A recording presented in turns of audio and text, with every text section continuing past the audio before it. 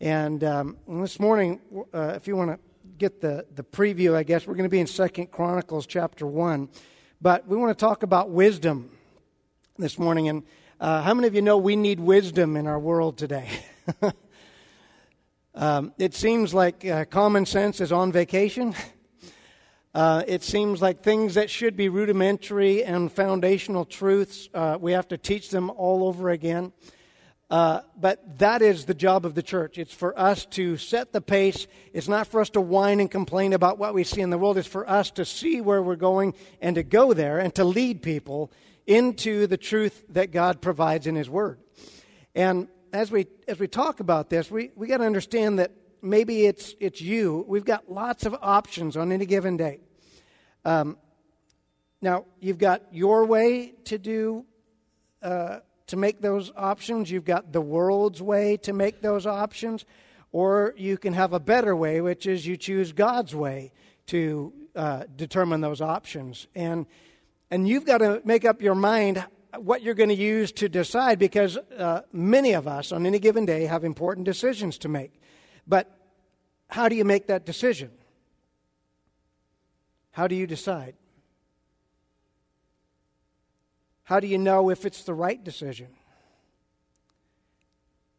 Because I don't know about you, but I've made bad decisions. And I didn't think it was a bad decision until I got the consequences, and I thought, that's a bad decision. Or even worse, we make a bad decision, we face the consequences, we blame somebody else. But the reality is, maybe as God's people, we need to be responsible to make godly decisions.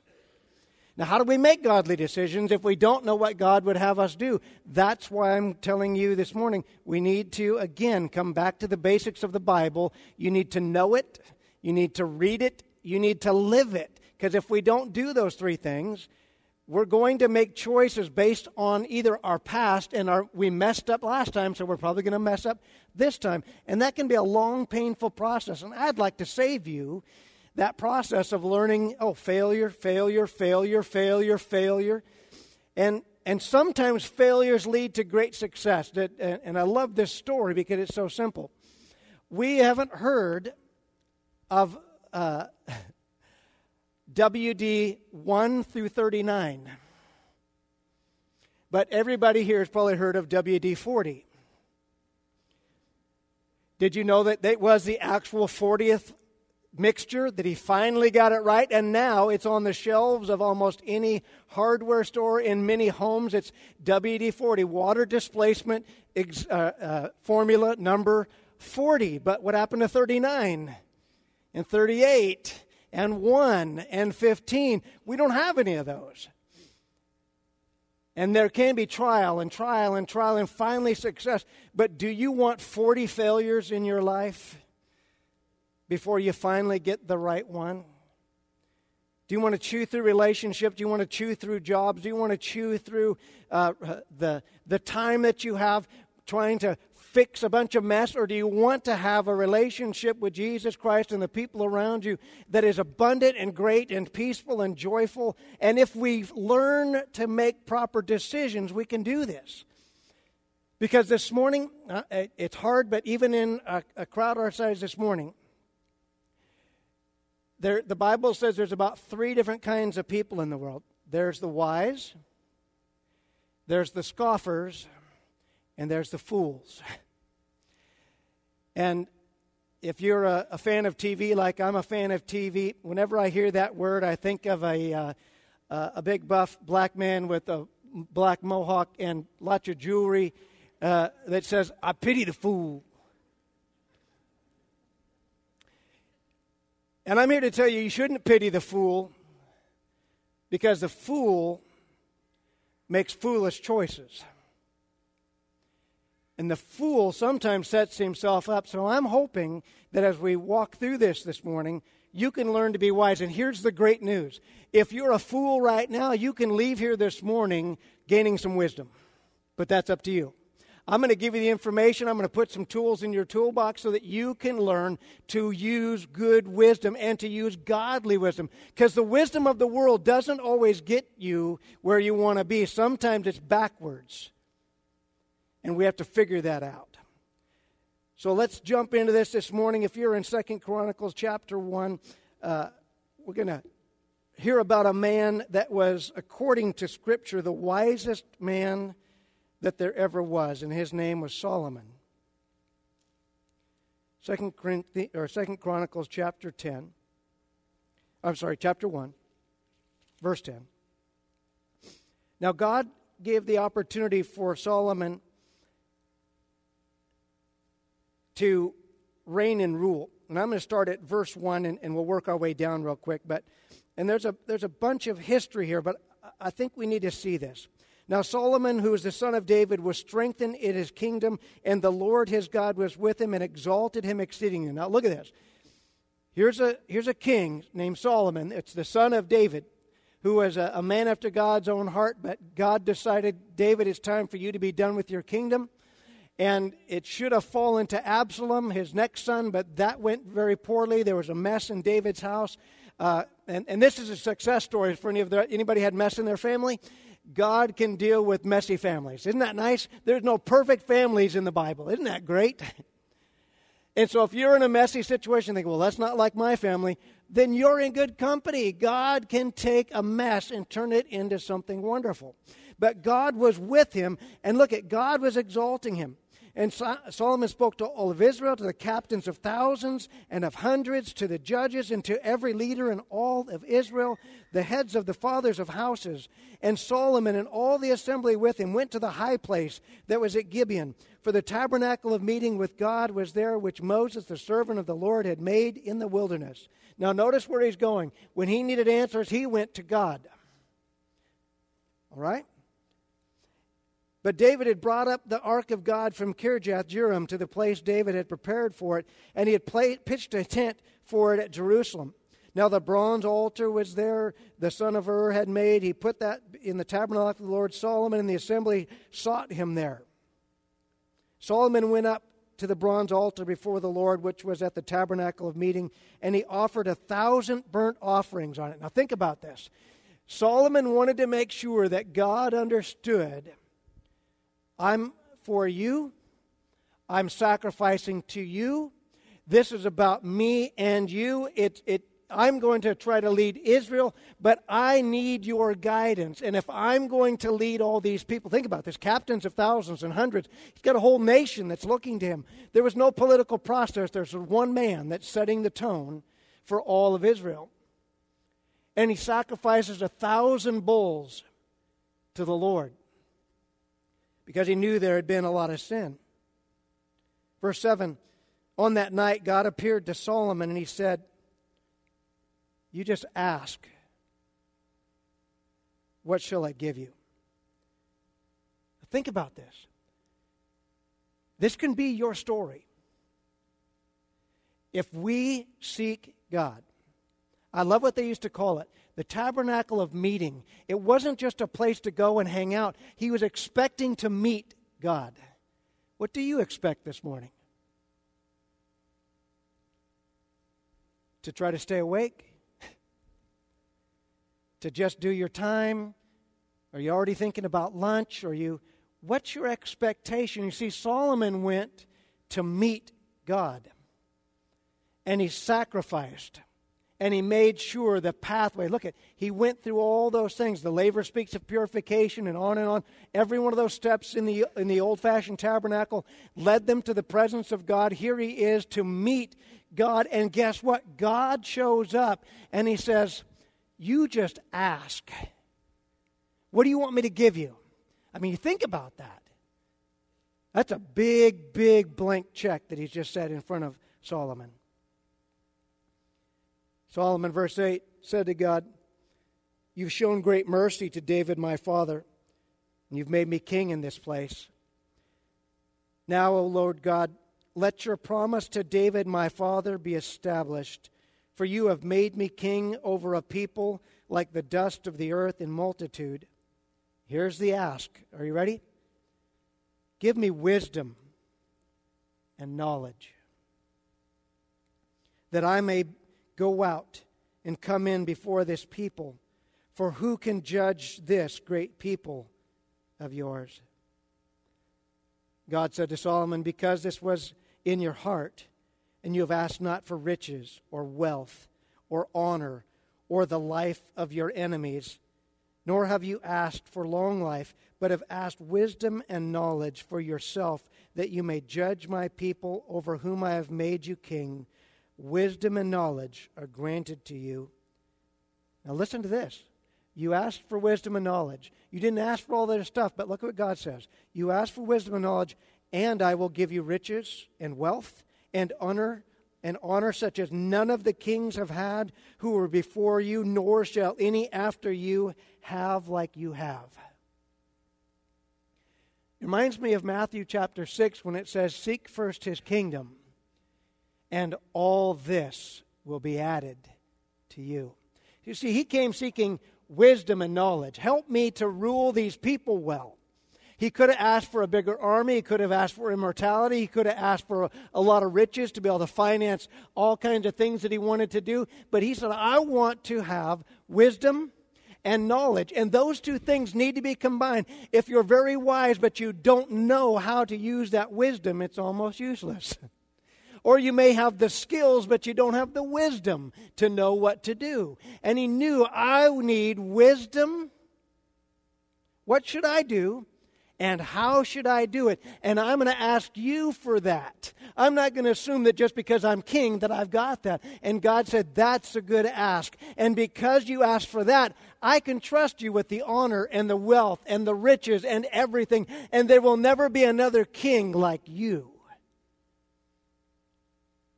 How do you want your legacy to be?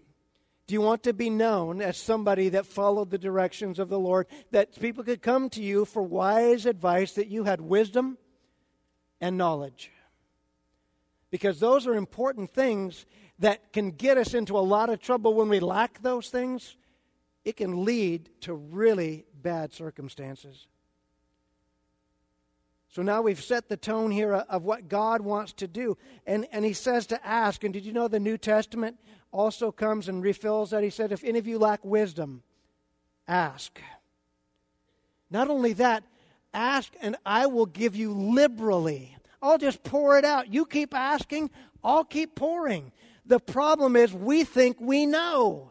What arrogance, what pride, what stupidity. We don't know what God knows. And he sees in you what you don't see in yourself. He knows what you're capable of, both good and bad. And we need to ask him instead of asking other people. Google doesn't know what God knows. That self-help book, that TV show, those commentators, they don't know what God knows.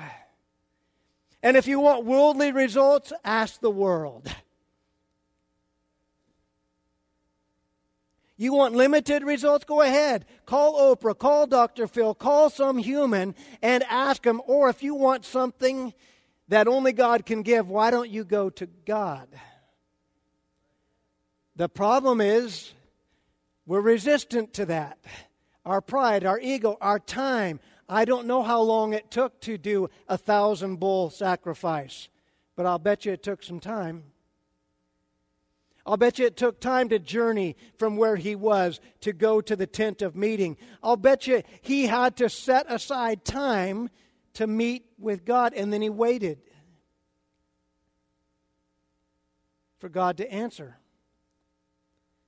And see, the problem is when we aren't in that habit, we just make a decision, and then when we get in a mess, then we run to God. Well, the mess has already happened. Oh, God, get me out of this. I didn't get you into it. You got you into it. And there's a lot of times, and this is a pet peeve of mine, so excuse the rant. I despise when people make stupid choices and blame it on God. Or even worse, they do stupid things and blame that on God. Well, that's Christianity for you. No, that's a stupid person. They may call themselves Christian, but they weren't using any wisdom. They weren't using any knowledge. They just did what they wanted to do, and then they thought that God would just fix it for them, and that ain't how it works. We should be thankful for his mercy and his grace that he doesn't just smoke us on the spot.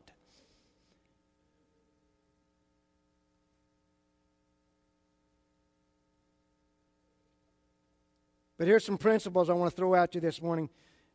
We may make our decisions, but our decisions also make us. We make our decisions, but our decisions make us. So shouldn't we make right decisions? If we know that our decisions are going to make us or break us, wouldn't you want to make good decisions? King Solomon says, I want wisdom and knowledge. Proverbs says, how much better to get wisdom than gold? Look at this. Which one's better, wisdom or gold? Well, if you ask the American culture, what's better? We seem to be lacking in wisdom.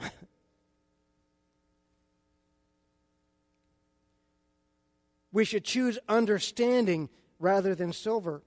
Proverbs 4:7. Wisdom is supreme. Now think about this for a minute. What's supreme? Wisdom is supreme. Therefore, get wisdom. Though it cost all that you have, get understanding. Look at this. He's telling us this is the most priceless thing you can invest in. This is the thing to set your sights on. You need to get wisdom. You need to find and seek understanding. But where do we seek it? And I'm here this morning to say there's a place you can find it. It's called the Bible. We all know where to get worldly experience, but if you want to get worldly results, keep doing what you're doing. You'll keep getting what you're getting. Or you can stop. And you can stop today. You've been empowered by the Holy Spirit that you now have control to say, I'm going to seek something different. I'm going to go a new way. I'm going to choose differently now. I'm going to get some wisdom. But where do I get that wisdom? I'm going to go to God. I'm going to ask Him. I'm going to ask His opinion. I'm going to ask if this is wise or not. I'm going to ask Him for wisdom. I'm going to say, Lord, as I search the Scriptures, would you do this? And it may sound cliche, but maybe we've gotten so far off track, we need to come back to the simple fact of asking ourselves, what would Jesus do? Because I think we know what He wouldn't do. What would Jesus do? What would be the scriptural, biblical thing to do? Or what's the easy thing to do? What's the thing that costs me nothing? What's the thing I don't even have to think about? It's easy to make that decision.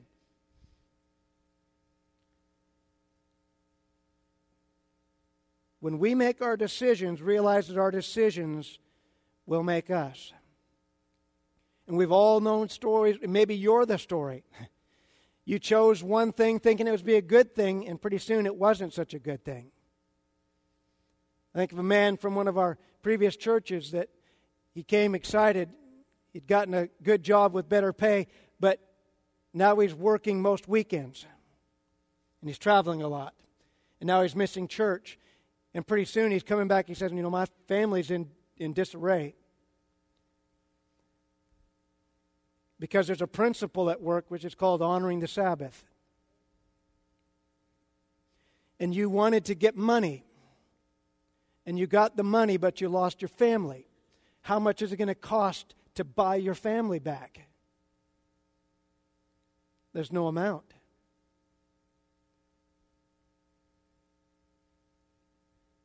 There's even a generation that just told their kids, you need to get in church. And they came and sat in church. But they didn't know what to do with it. They didn't know why there was. There was no relationship. And guess what? That generation, they're weeping because their kids aren't in church. Because all it was a place to go. You need to get in church. Well, just because you come to this building doesn't mean that you're practicing biblical principles. But if we start practicing what the Bible says, we'll start seeing results like the Bible shows we can have. And it doesn't mean you're perfect. Remember who David was. This is a murderer, a liar, and an adulterer that still kept his heart right with God by repenting. Right? Isn't it amazing that Solomon even said that? I want you to honor my father who stood before you. And you told him that you would always have a king in the lineage of David on the throne. And isn't it amazing that thousands of years later, Jesus comes on the scene to be the king forever in the lineage of David to be over us. Now, the opposite of wisdom, we know this, is foolishness. And if you didn't know that, you gained your first part of wisdom today. The opposite of wisdom is foolishness. Now, I looked this up, and it's funny. It says it's a lack of good sense. Okay? It's a lack of good sense. It's a lack of judgment. I love this. This is right from Merriam-Webster. It's a lack of good sense, a lack of judgment, stupidity. It just says it right there. Now, did you know that stupidity is a choice? There's a difference between being dumb or ignorant. That just means you haven't learned yet. Stupid is a choice.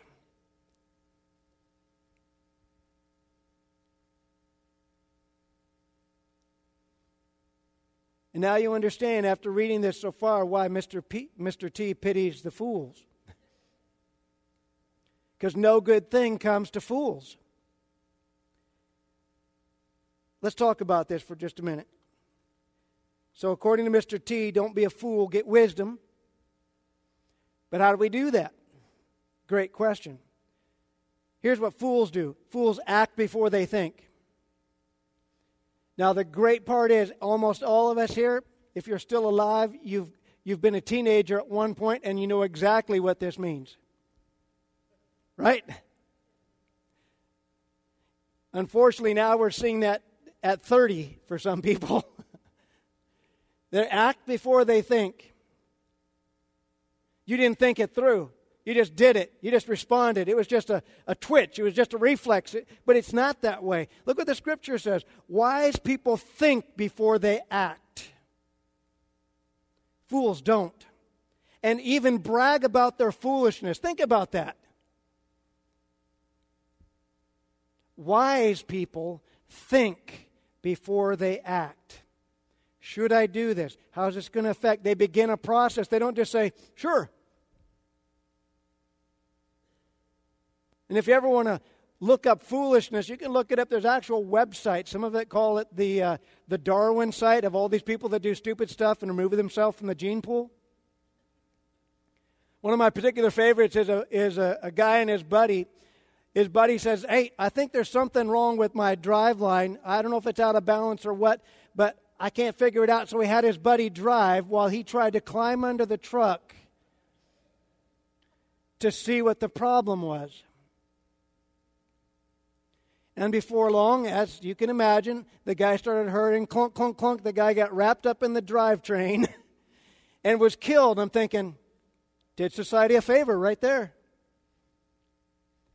Now, if somebody had asked him, do you think it's the wisest choice to drive down the road at 50 miles an hour, try to climb under your truck while it's moving, and grab a hold of the drive line? Do you think you should do that? Maybe he would have said, well, I never thought of that.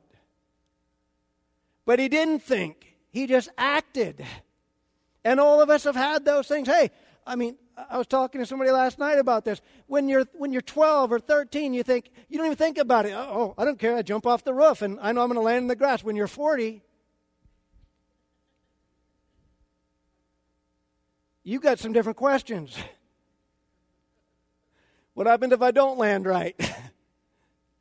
What happens when I break my leg and I'm not working and I don't have good insurance? And on and on. You start thinking differently. I remember we went on a vacation last year, and you can be far enough away to not be able to see their faces, and you can put two people in a situation, and I can tell you who the young person is and who the old person is. There were people jumping off of tall rocks where we were at, jumping into the water, and the first person went up, and they just looked and jumped. Young person. And then you see the next person get up there and they're like, we act like we're warming up, but what we're doing is we're going through a checklist in our mind. You know, when you get old, you got to loosen up a little bit. And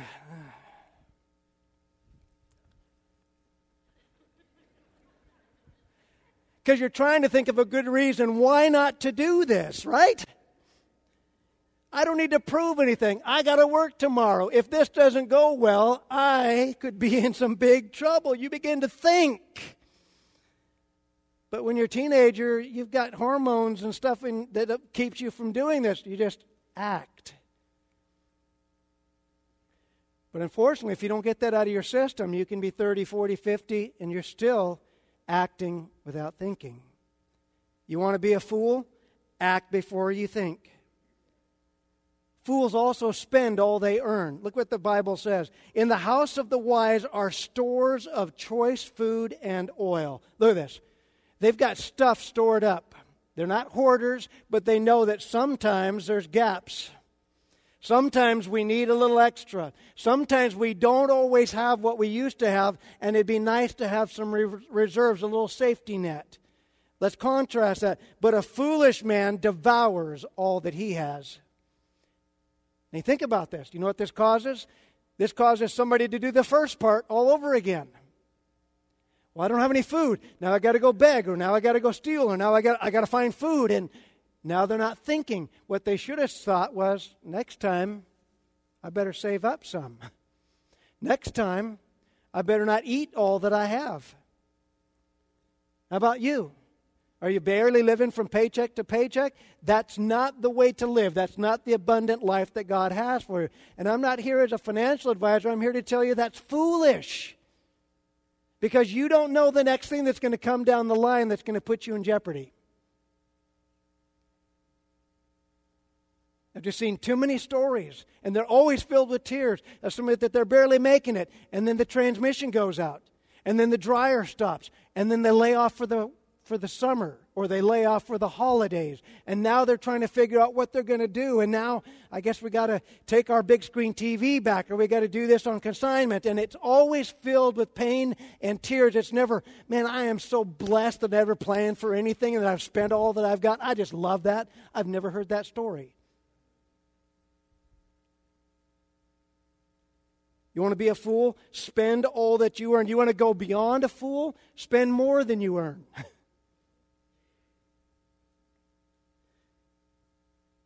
Fools hurt those they love. Usually because of the first two. All these are this trickle-down effect. Look what the Bible says. The wise woman builds her house. Right? The wise woman builds her house. And they're not talking about taking nails and hammer. They're talking about the spiritual, emotional structure of how they build that house. That makes it into a home, not just a building. But look at the contrast. But with her own hands, the foolish one tears hers down. With their own hands, they begin to do foolish things and act in foolish ways. And everybody that's had an addiction or a problem or something that they didn't get a hold of, pretty soon stuff starts going away. One of my great friends, mentor, he's with Jesus now. But he would always talk about, specifically alcohol, because that was something he overcame, and I can relate. I've overcome that, thank God. But he said alcohol, at its nature, is a solvent. And he said, you know what solvents do? It makes things go away. My wife, my job, my money, my respect. But we say, oh, we can handle it. Because you're acting without thinking. Our words, our actions. Every person that gets caught up in that type of a lifestyle, from gambling to drug addiction, they never started out thinking, good, in about a year I'll be stealing from somebody. In a year from now, I'll probably be homeless and broke and having to depend on strangers for my life. I can't wait to get there. But with their own hands, they begin to tear down their homes and their reputations and their jobs. Because they didn't think. Last but not least, you want to be a fool? Think that you know it all. Look what the Bible says. Fools think that their way is right, but the wise listen to others. See, this is a big problem right now. There's a lot of talking going on. Social media, on the news. Everybody's talking, but nobody's listening. Nobody's using that good sense, that righteous judgment, that stuff we were talking about at the beginning of wisdom. Everybody's talking, everybody's accusing, everybody's pointing fingers, but nobody's listening. And somehow we've got it in our DNA that if I have to ask somebody's advice, it makes me weak. No, it makes you wise.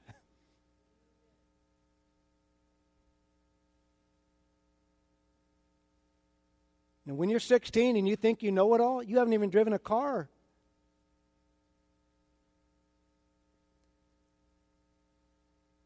I heard a great example of this a few weeks ago, that a pastor, successful pastor, he's got 6 kids. And his middle boy is now a teenager, and he's getting interested in girls, and so he goes to talk to his son, and his son says to him, "Dad, come on, I got this." And so he says, "Have you ever kissed a girl?" "Well, no." "You ever dated a girl?" "Well, no." And he says, "Son, I've got 6 kids. I think I know a little bit more about women than you do." But a 16-year-old, he's got it figured out, man. He knows it. At least he thinks he does. Question is, it doesn't just stop at 16, does it?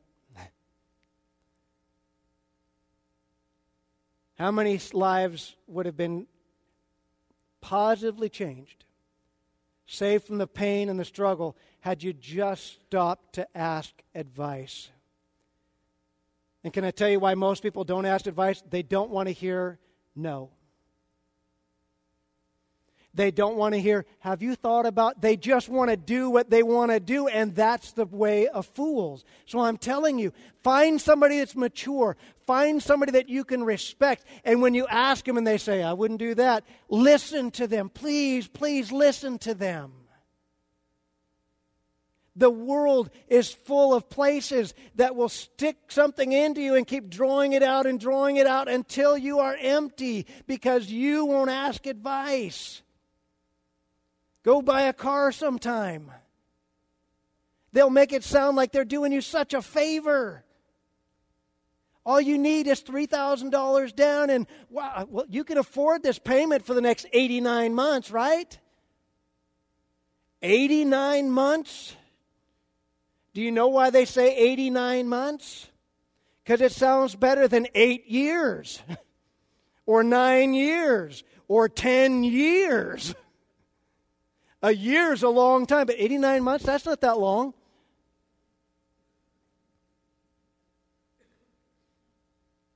The problem is, in less than 60 months, you're not going to want that car anymore. And it's now half or less than it was evaluated when you bought it.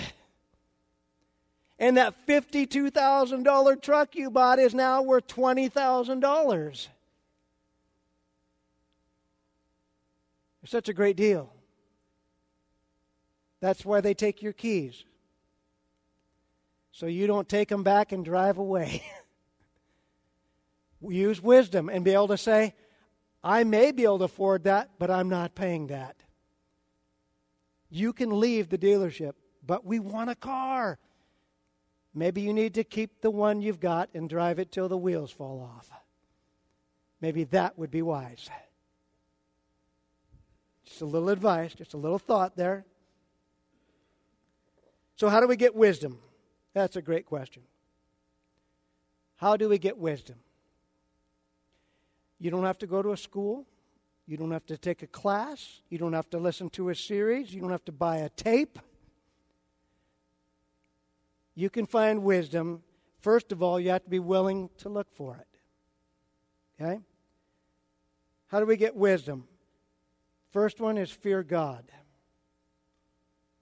Now, I'm not going to make the assumption this morning that everybody here is a born-again or sold-out believer, follower of Jesus Christ.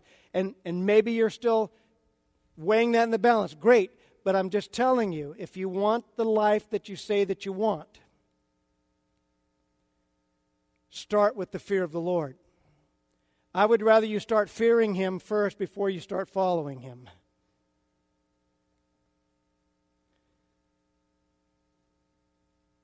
And I'm going to try to be gracious with this next part. This Saturday, we did a funeral in this building, and almost every one of these seats was full for a 19-year-old girl that didn't choose wisdom. Just plain and simple, that's what it was. The newspaper's going to call it a traffic accident, but it was a lack of wisdom. And the 19-year-old girl's life was ended tragically, and another girl's life is going to be changed, the person that was driving, dramatically because of a lack of wisdom. The car didn't fail. There wasn't an error. But wisdom can change our lives on the plus, and we begin to take an upward course in our life, or we can reject wisdom, and pretty soon tragedy and trial and struggle and toil begins to be the hallmark of our life. And then we say, I don't know why my life is so hard. Because you continue to choose foolishness over wisdom. Because I'll tell you, wisdom will cost you something. It cost King Solomon 1,000 bulls. It cost him the time to go seek God. And he gave God permission to say no. He gave God permission to speak in and say, wait. He gave God permission to say, I wouldn't do that if I was you. And the Bible is full of people. You read through a lot of the Old Testament, you'll see this reoccurring theme. He did evil in the sight of the Lord, and soon his kingdom was gone. And soon he was dead, and soon he was overthrown, and on and on. And we think we can walk our way and do our own thing, and that God will just bless us. That is a lie, and that is foolish. And I've heard all the excuses. We got so busy. But then tragedy strikes. Oh, I got distracted. And then tragedy strikes. And thank God that He can use tragedy to bring you back. That He can take that distraction to bring you back. But if you choose to stay on that path, you will find yourself wishing you'd used wisdom. And that starts with the fear of the Lord. And I'm just telling you, if the wisest man in the world, Solomon, says it, I think that he knows what he's talking about. And I'll give you the full story. Those of you who know the story, Solomon himself fell prey to foolishness because he took his eyes off the Lord. You want to know how easy that happened? He had 70 wives. Well, that was the first unwise thing he did. It's hard enough with one. But he took his eyes off of God, and he started to progressively move away. God said, don't take any foreign wives. And he had a reason why not to take wives, but don't take foreign wives. Why? They'll begin to lead you astray. And pretty soon he's worshiping Egyptian gods.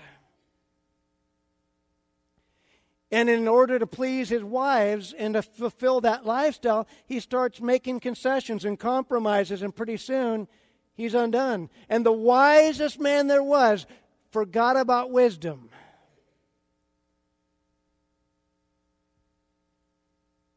We have to keep coming back to this. And that place where we seek wisdom is God. Look what the Bible says. The fear of the Lord is what? The beginning of wisdom. So those of you that don't know God, you got to figure this out, or you're setting yourself up for a life that you wish you didn't have. And those of you that are following God, you need to choose God. It's the beginning of wisdom. Your salvation's the entry point, not the finish line. I was telling a good friend last night, I saw a short video on this, and I wish it wasn't well done, but it was so pointed, so powerful. Is they show it in slow motion, a man running, and there's this huge line of people in front of him, and as he crosses, he lifts up his hands, and you're thinking, oh, he made it. It's obviously a marathon, but then they pan up, and it's the starting line. He was in a huge marathon, and he was at the back of the starting line. I mean, they've got thousands of people that run. And so he's running and running and running and running and running. And he gets to the front, and that's just the starting line.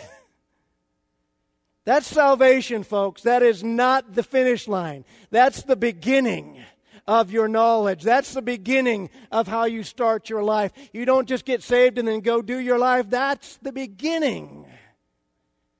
Fear God. The fear of the Lord is the beginning of wisdom. And knowledge of the Holy One is understanding. Look at that. Remember he said you should find understanding. It's better than silver. What is understanding? Knowledge of the Holy One. Who is the Holy One? God. How do I get that knowledge? I'm glad you asked. It's called the Bible. It's called prayer. It's called walking in the Spirit. It's called following Jesus Christ. And you can't say, I've got knowledge and not do all of those things, or you're a fool. And I don't care what you call yourself. You can call yourself believer, Christian, whatever else. But if you're not following what he says or doing what he does, you're not really that no matter what you call yourself. That's just leading you to foolishness. And I pity the fool that calls himself Christian, that's going to stand before God someday. And he's going to say, I didn't know you. Fear God. That's how we get wisdom. It's the beginning of wisdom. Secondly, ask God. James tells us, if any of you lacks wisdom, he should ask God. You see, the problem is, even with the first one, instead of fearing God, we fear people, we fear rejection, we fear confrontation, we've got all these other problems that we fear. How about fearing God? And what I mean fear is not, he's going to squash us. Fear is honor, reverence, respect. You see, the Hebrews had a word for this. It was Nabal, which means stupid, wicked, impious, vile, perverse. And if you don't know what impious means, they used to say of people, he's a very pious man. We don't use that word anymore. But impious means the opposite. It means no respect, no reverence for God. Church, this is the land we live in now, unfortunately. This is a culture where many of us work and play and live. But it doesn't mean it has to affect you. You can still fear God. You can still ask Him for wisdom, and He gives it generously. He gives it liberally. You want to know how to make that good decision? He gives it, look at this, without finding fault. Isn't that great? When you ask for wisdom, God didn't say, well, what are you, stupid? Because He knows if you had the answer, you probably wouldn't be asking Him. And He doesn't find fault. He's like, well, once you clean up your life, I'll tell you. He doesn't say that either. He says He gives it generously. You want wisdom? Great, here you go.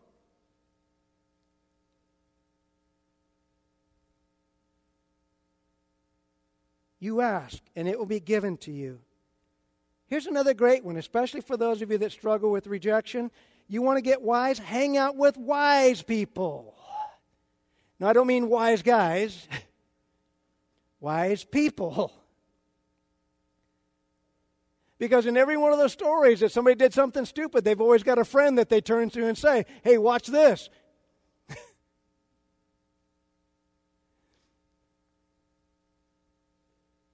And even as parents, what do we say? Well, if everybody jumped off a bridge, would you? In today's culture, a lot of people would say, yep.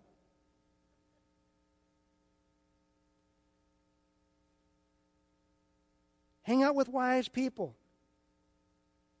One great man said, you show me your friends and I'll show you your future.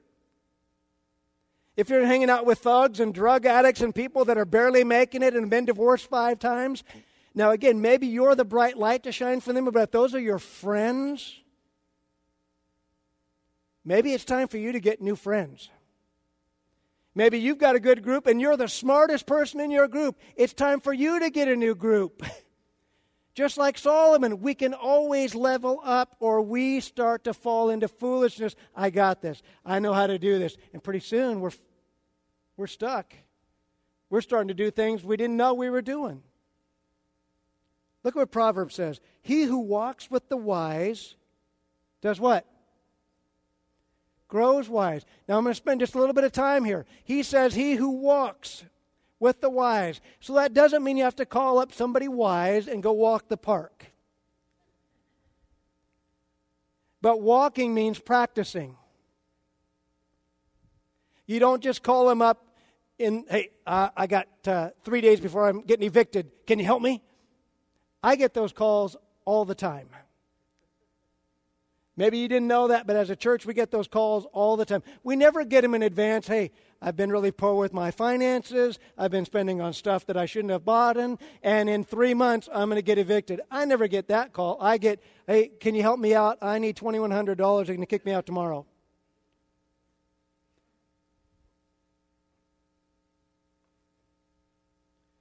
Walk with wise people.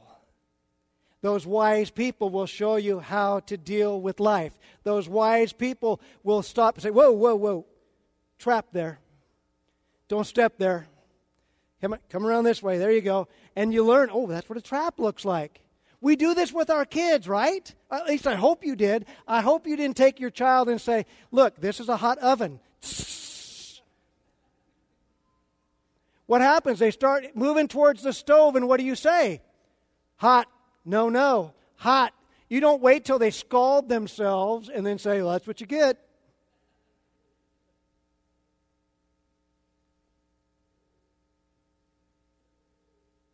They start potty training, or you just let them figure it out.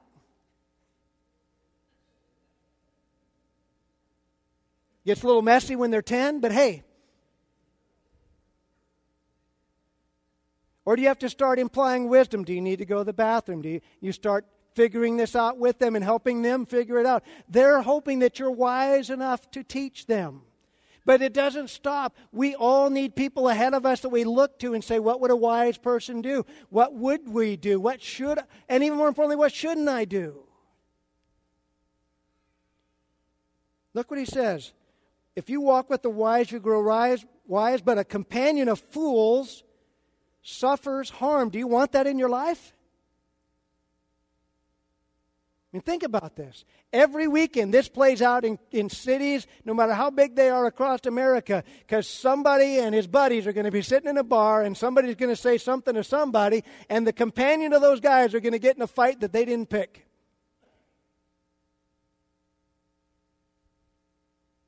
And as a former nurse, I used to hear this all the time. What were you doing? I was just minding my own business, and some guy punched me. Now, by minding my own business, that means I was drunk and mouthing off to somebody, but I was just minding my own business. And then you wonder, these people suffer harm emotionally, physically, financially. You know why? They're fools. And it could have been different. Because I'm going to lay something on you. Some of you don't even know the name, but the man Warren Buffett that's like the richest man in America, he's just a guy like you and me. But he found some wise people to learn from. And he's going to figure out what's the wise thing to do. Hey, what's going on? He watches and he looks and he's a constant student. And we should be too. We should be students of the Word. Learn from God's Word, not from the world. That's where it suffers harm. Because I wish that coming here once a week or even 4 times a month would make your life better. But if you continue to walk with fools and live your life like a fool, it's not going to help. You got to make a decision. You got to choose wisdom. The Bible also says how much better to get wisdom than gold. Remember that? That means if you had all the gold you needed, what should you trade it for? Better to be a rich fool or to be wise? Life application this morning. Which of those 4 areas is your biggest weakness? Are you the act before you think person? Are you the spend all you earn person? Are you the hurt those you love person? Or are you the know-it-all? I don't need you to tell me. One of those 4 areas is your biggest struggle. What's your next step? I just gave you all those steps. Maybe you need to fear God. Maybe you need to ask. I don't know what that step is for you. Maybe this week's the week where you swap up and you find some better friends. Find a mentor. Find somebody that can look at your life and speak into your life. And then you got to listen. Last application here, and I'll let you go. Not only what's the next step. Listen, are part of an exciting time in our life, the church that we got saved in. 2 services a Sunday night service. I mean, it's an awesome church. great men of God. And then there was a pastoral change. The pastor that had been there for 19 years moved along, and a new pastor came, and he had the right heart. And he said, I want somebody to come in and evaluate how we're doing things. And they hired a consulting group to come in and evaluate them. And the consulting group came back after a couple weeks of being in the services, talking to everybody, and they gave him a list of about 10 things. It was amazing. And I thought, man, that's so smart. And then the leadership got together, and they looked at those 10 things, and they said, nah, we got this. Now, the first question is, why pay for a consulting group and then not listen to the consultation? But pride. You see, they were going along good, but it wasn't long before it wasn't so good. And then another pastor. And then another pastor. And then another pastor. Think about that. Good pastor, strong church, 19 years. And then another pastor.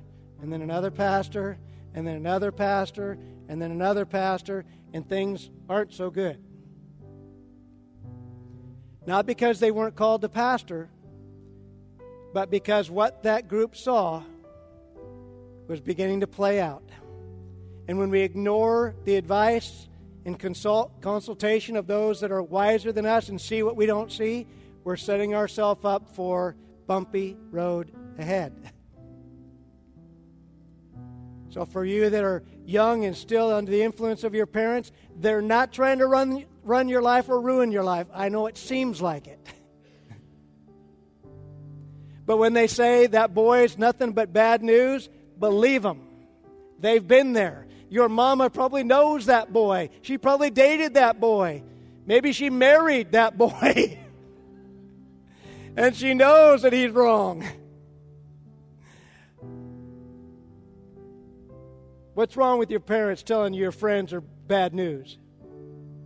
Or good friends? What are those categories do you need to work on? And what do you got to do? You don't have to, great part is you don't have to call me. You don't have to search the internet. You can get the wisdom you need right from God's Word. And then you got to apply it. So would you stand up with me this morning?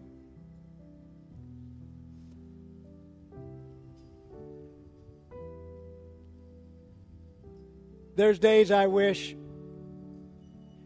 that people wouldn't think poorly of me when they come after making years and years and multiple bad decisions, and I could just look at them over my desk with the tears rolling down their face, and I could just say, I pity the fool that's made dumb choices like you. But it wouldn't be helpful. It wouldn't be received. But some of you need the wake-up call this morning. Stop making foolish decisions. Stop making ungodly decisions. And make a change today. And today can be the day you get wisdom. Today can be the day that your life starts to go upward instead of downward. You start to gain instead of lose. Wouldn't that be nice? By making one choice today, I'm going to begin to fear God. So let's pray. Father, we come right now. Every last man, every last woman, this applies to all of us, no matter our age. If we think we've gotten past this, we're setting ourselves up for a big drop. So, Lord, first, if there's anybody here that does not fear God, they don't show Him reverence, they don't show Him the honor that He's due, help them to start with that. Getting those first things first. Father, for those that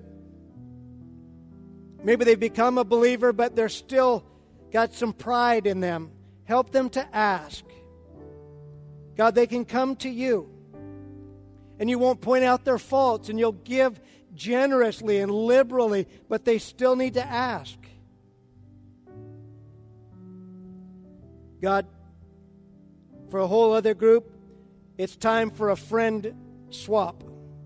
You don't have to cut them off, But that's not the person you're going to get advice from. That's not the person that you're going to walk in those ways anymore. You're not going to do what they do and say what they say, or you're going to keep getting the results that they get. You're going to choose some wise friends. And as you walk with them, you learn new patterns. You learn new ways. So, Lord, I pray right now there'd be no pride, no ego, that we would realize that every last one of us, we're in desperate need of wisdom. There are circumstances we'll face that we've never faced before, and we don't know what to do. There's people right here. You're in a mess in your marriage. You're in a mess with your kids. You're in a way over your head in your spending, or you thought you were going to have retirement. You don't have retirement. You're looking at how to go back to work, and it's a basis. It's a time for you to stop and ask God. You don't need to ask Charles Jones. You don't need to consult somebody else. You need to go right to the source of wisdom and knowledge, and that is the Lord God.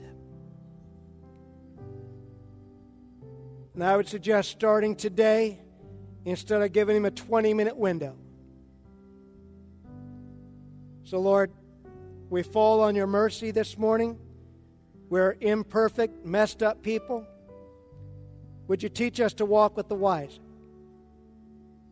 Would you teach us to ask, and to ask you when we don't know, or maybe you point us to somebody around us? And would you remind us that fearing you, having that honor, that respect, that you're the top of the top, that's the beginning of wisdom. We don't know it all. We haven't been there. We haven't seen it. But you have. Move on us. Work through us. Help us to not make foolish decisions, we pray, in the mighty name of Jesus Christ. Amen.